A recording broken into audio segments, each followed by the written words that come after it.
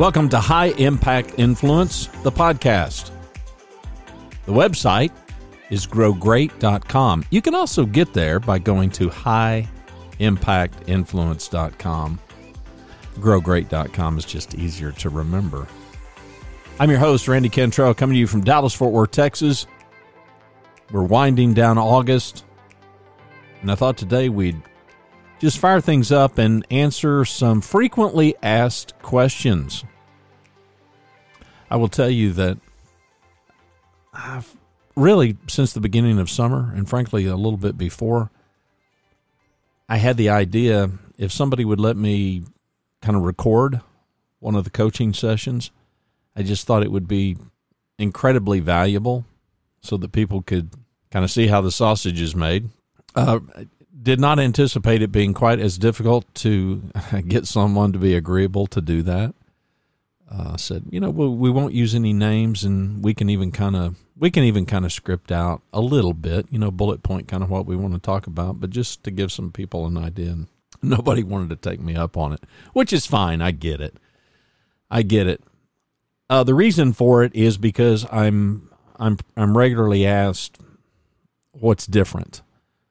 Because if you go to the website and you check my About page, which is, I think it's really titled Work With Me, I've said forever, the way that I operate is just very, very different. And I can tell you straight up why. Because the way that I operate is not scalable. I mean, not at all. It's a horrible business model. I just don't happen to care because it's the way I roll. And it's the way I'm kind of wired to roll, and clients get enormous benefit, so they tell me, from it. It is incredibly personal and confidential, which is why people were very reluctant to even anonymously kind of pull the curtain back. I say on my website, and it bears repeating here, consulting is give a man a fish.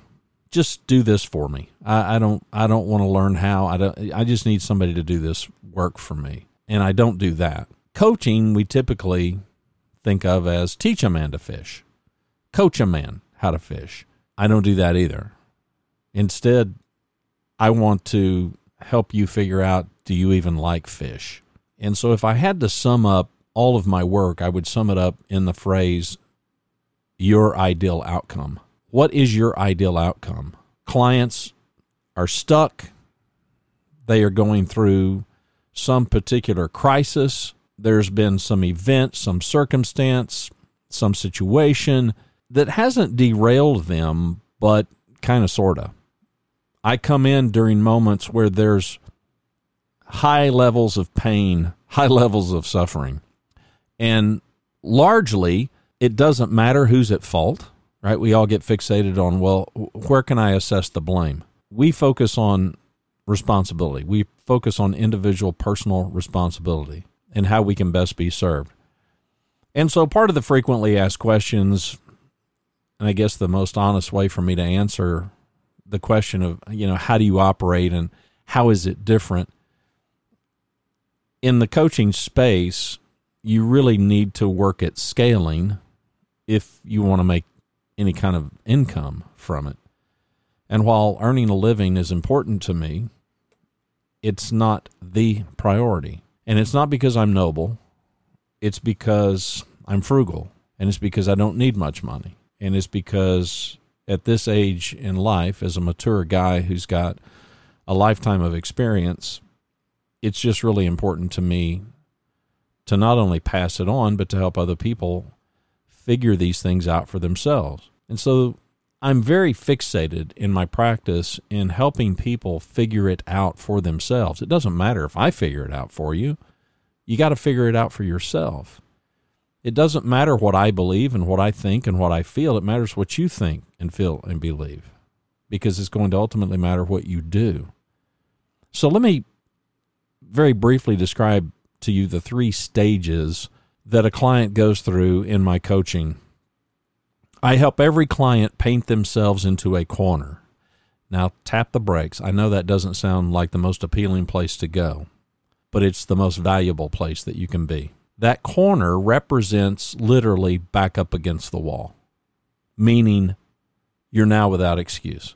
It doesn't mean that you're responsible for everything that's happened to you. It doesn't mean that the problems that you now experience were your doing. They might have been, but they might not have been. I mean, I'm working with some top-level leaders right now, and they're fighting this fight that everybody seems to be fighting in trying to find people, trying to hire people, trying to retain people. Others, they are also battling that battle, but simultaneously they are trying to fight the fight of having a high-performance culture and trying to build that, or trying to improve upon that, or trying to, at some level, maybe even maintain that. And then there are countless of us who've got problems that don't have anything to do with work. We've got situations. We've got situations at home. We've got situations with family. We've got situations with health. And these seem to not be so fixated on our professions or our titles, and yet here we are, because we're all human. And we've all got these kinds of problems and situations. And while everybody can say, well, you just leave that at the door, none of us do. The whole human being comes into the office. The whole human being is on a Zoom call. There is no checking it at the door. There's no checking it at the door if you have received a bad medical diagnosis or someone that you care deeply about has, and you have been rocked and your knees are buckled and you're a good employee, you're a good leader, but this is now your world. This thing that you weren't all that worried about some days before, now you are completely preoccupied by that. So now what? Ideal outcome, the ideal outcome. And I try as best I can to channel clients to think about how they can influence that. There are some people that can say, well, listen, my ideal outcome would be to win the Powerball lottery and be a billionaire. Okay, well, other than buying a lottery ticket, which is stupid and foolish in my judgment, there's nothing you can do to influence or facilitate making that happen. That doesn't qualify as a good ideal outcome. It may be a grand wish, but it's not a good ideal outcome. What's a good ideal outcome for you? Well, that's for you to decide. But again, something that you can influence, and something that isn't colossally selfish, something that isn't destructive to you or to others. So I'll put those qualifiers on it. What do you most want to happen that you're willing to put in some work in order to make it happen? It might not. There's no guarantees. But this much can be guaranteed. If you don't give it a go, it certainly isn't going to happen. So step one is to help clients paint themselves into a corner. And it's a great place to go, but only the bravest go there. And when you're in this corner, and all of us need to be in that corner because that's where our growth and improvement and learning happen. Once we're in the corner, step two, we have this mirror. We have to look in the mirror. And we've got to come to the conclusion that we are going to accept responsibility for all of it. It doesn't mean that we're accepting blame. Who cares? It doesn't mean that we're going to be fixated on pointing a finger. Being in the corner and looking in the mirror together represent our unwillingness to continue to embrace excuses. And we all do. We all want to make excuses because it makes us feel better.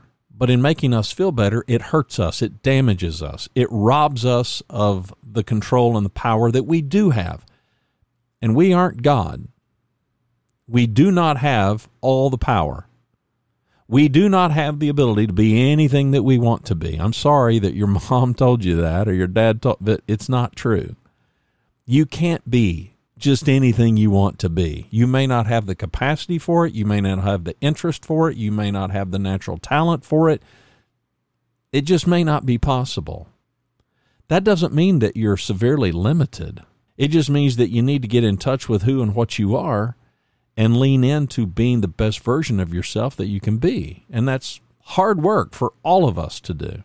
And by the way, it doesn't matter how old you get, that work will never stop. So we're looking in the mirror and our back's up against the wall in this corner, which means we got nowhere to go except inward.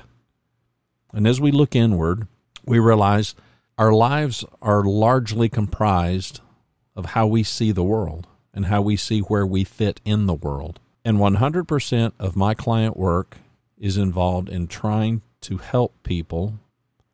And I will tell you, almost 100% success rate, a 99% success rate of helping clients see things differently, see things not just in a more optimistic light, not just a more hopeful light, but honestly a more realistic light. Because every single one of us, we tend to underestimate ourselves. Yeah, there's some people out there and they're filled with bravado and they act like they got it all going on. I got news for you. In their private, quiet moments, when nobody's looking and they would never dare let anybody see them, they're vulnerable. They feel just like you do. They feel just like I do. They're often insecure. They're filled with questions. I made a cold call. This happened a couple of years ago. I don't do it very often, but for some reason I did it. I made a cold call and I got in touch with a CEO of a mid-sized company. This company was doing a couple of $100 million a year, a local company here in the aerospace business, which is a reasonably good-sized sector here in the Dallas-Fort Worth area, and was able to make an appointment. And I just wanted to learn more about what he had going on, business. And he was a hired gun CEO. Some conglomerate owned this operation. And I walk in, and within 10 minutes, this is no joke, within 10 minutes, and this is a professional hazard, by the way, for me. Within 10 minutes, he is shelling down all of his problems.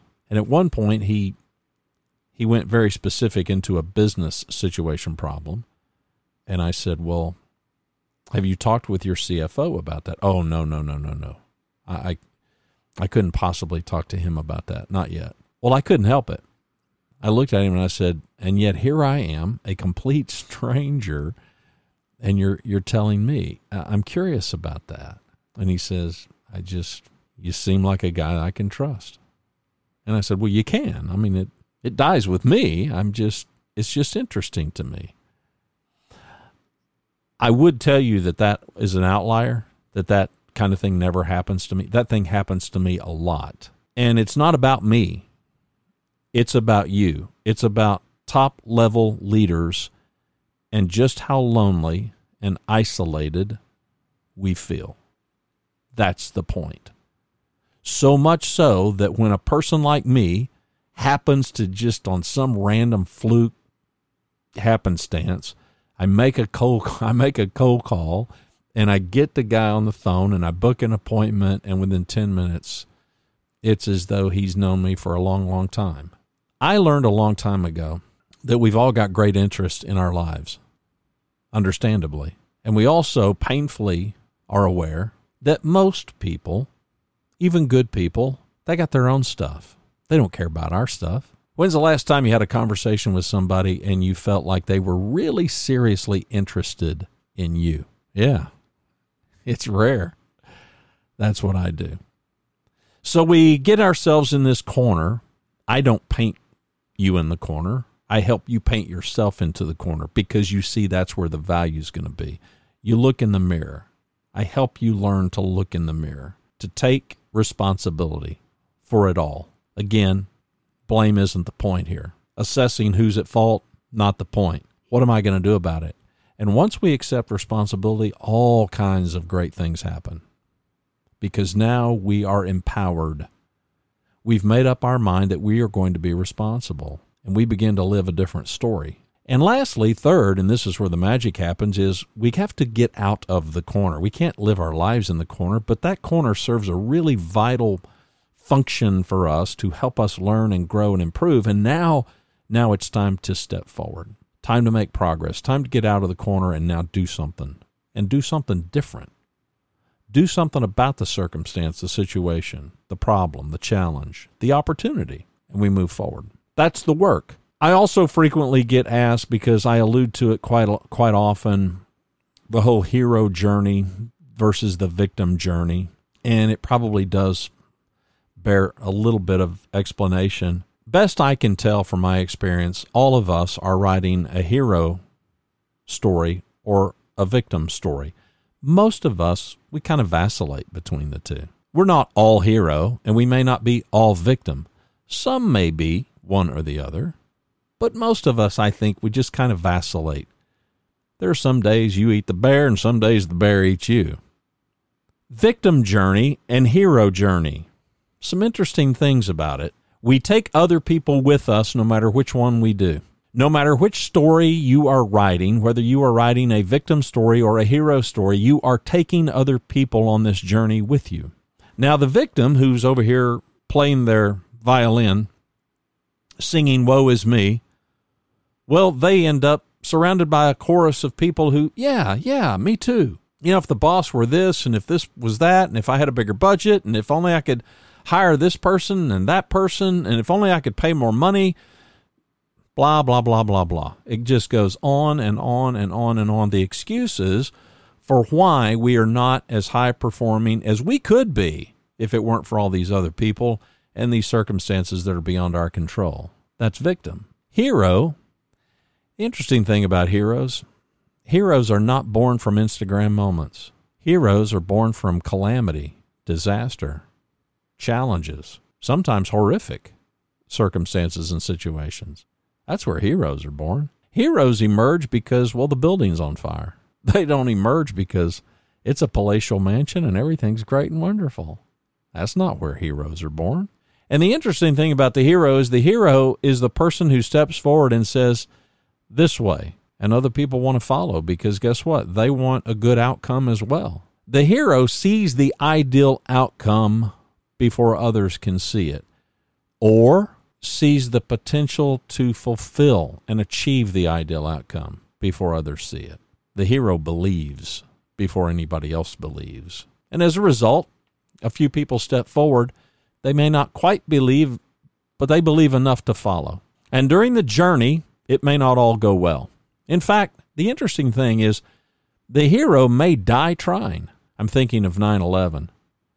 I'm thinking of battlefields throughout history where heroes emerged from the story, but they died in the battle. They died in the challenge, but they were trying, and they're heroes because, well, they tried. They tried. They didn't just cower in a corner playing their violin, singing "Woe is me." They attempted to move forward. And then some, fortunate enough, they emerge. They're victorious. They come out of the burning building, and they're fine. And they brought other people with them. Now, here's the great thing about this experience for clients. You're writing your own story. You only have a ghostwriter if you allow it. My encouragement, don't allow it. Doesn't mean you don't want to be influential. It doesn't mean that you want to care less what anybody thinks of you.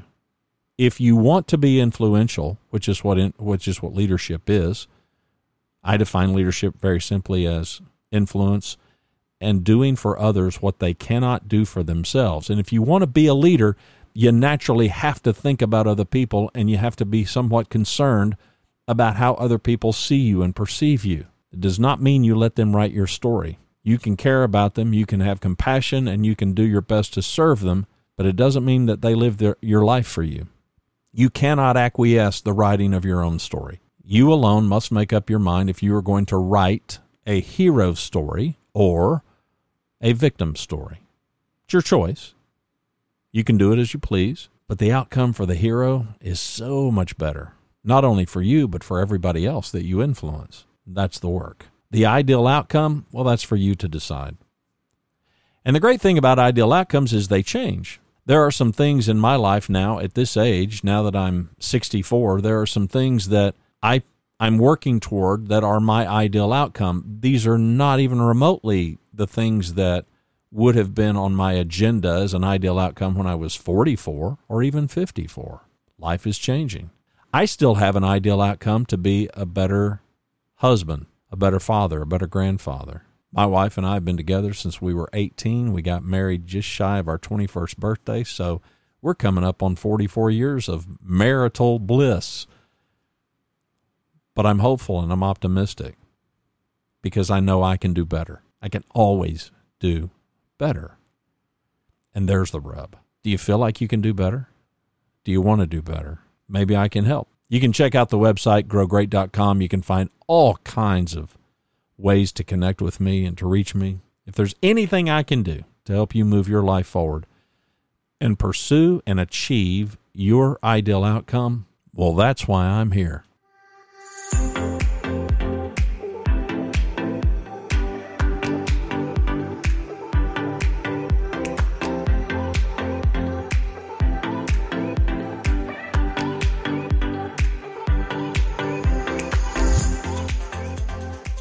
High impact influence. It is about high performance. I used to call it leadership coaching, but it really is more than that. I now kind of dub it life and leadership. It wasn't something that I did lightly. I did it very intentionally, though. When you sit across from enough CEOs and top-level leaders who are going through some horrific personal challenges that would otherwise completely derail their whole life, including their professional life, I learned many years ago there's probably a better approach, a more holistic approach that takes into account the fact that we are a complete human being with problems and challenges and suffering and pain. And it's not about making those things go away. It's about our ability to cope with those things better. It's about our ability to move forward in the face of those things and to emerge a hero. growgreat.com is the website. My name is Randy Cantrell. Greetings and welcome inside the Yellow Studio.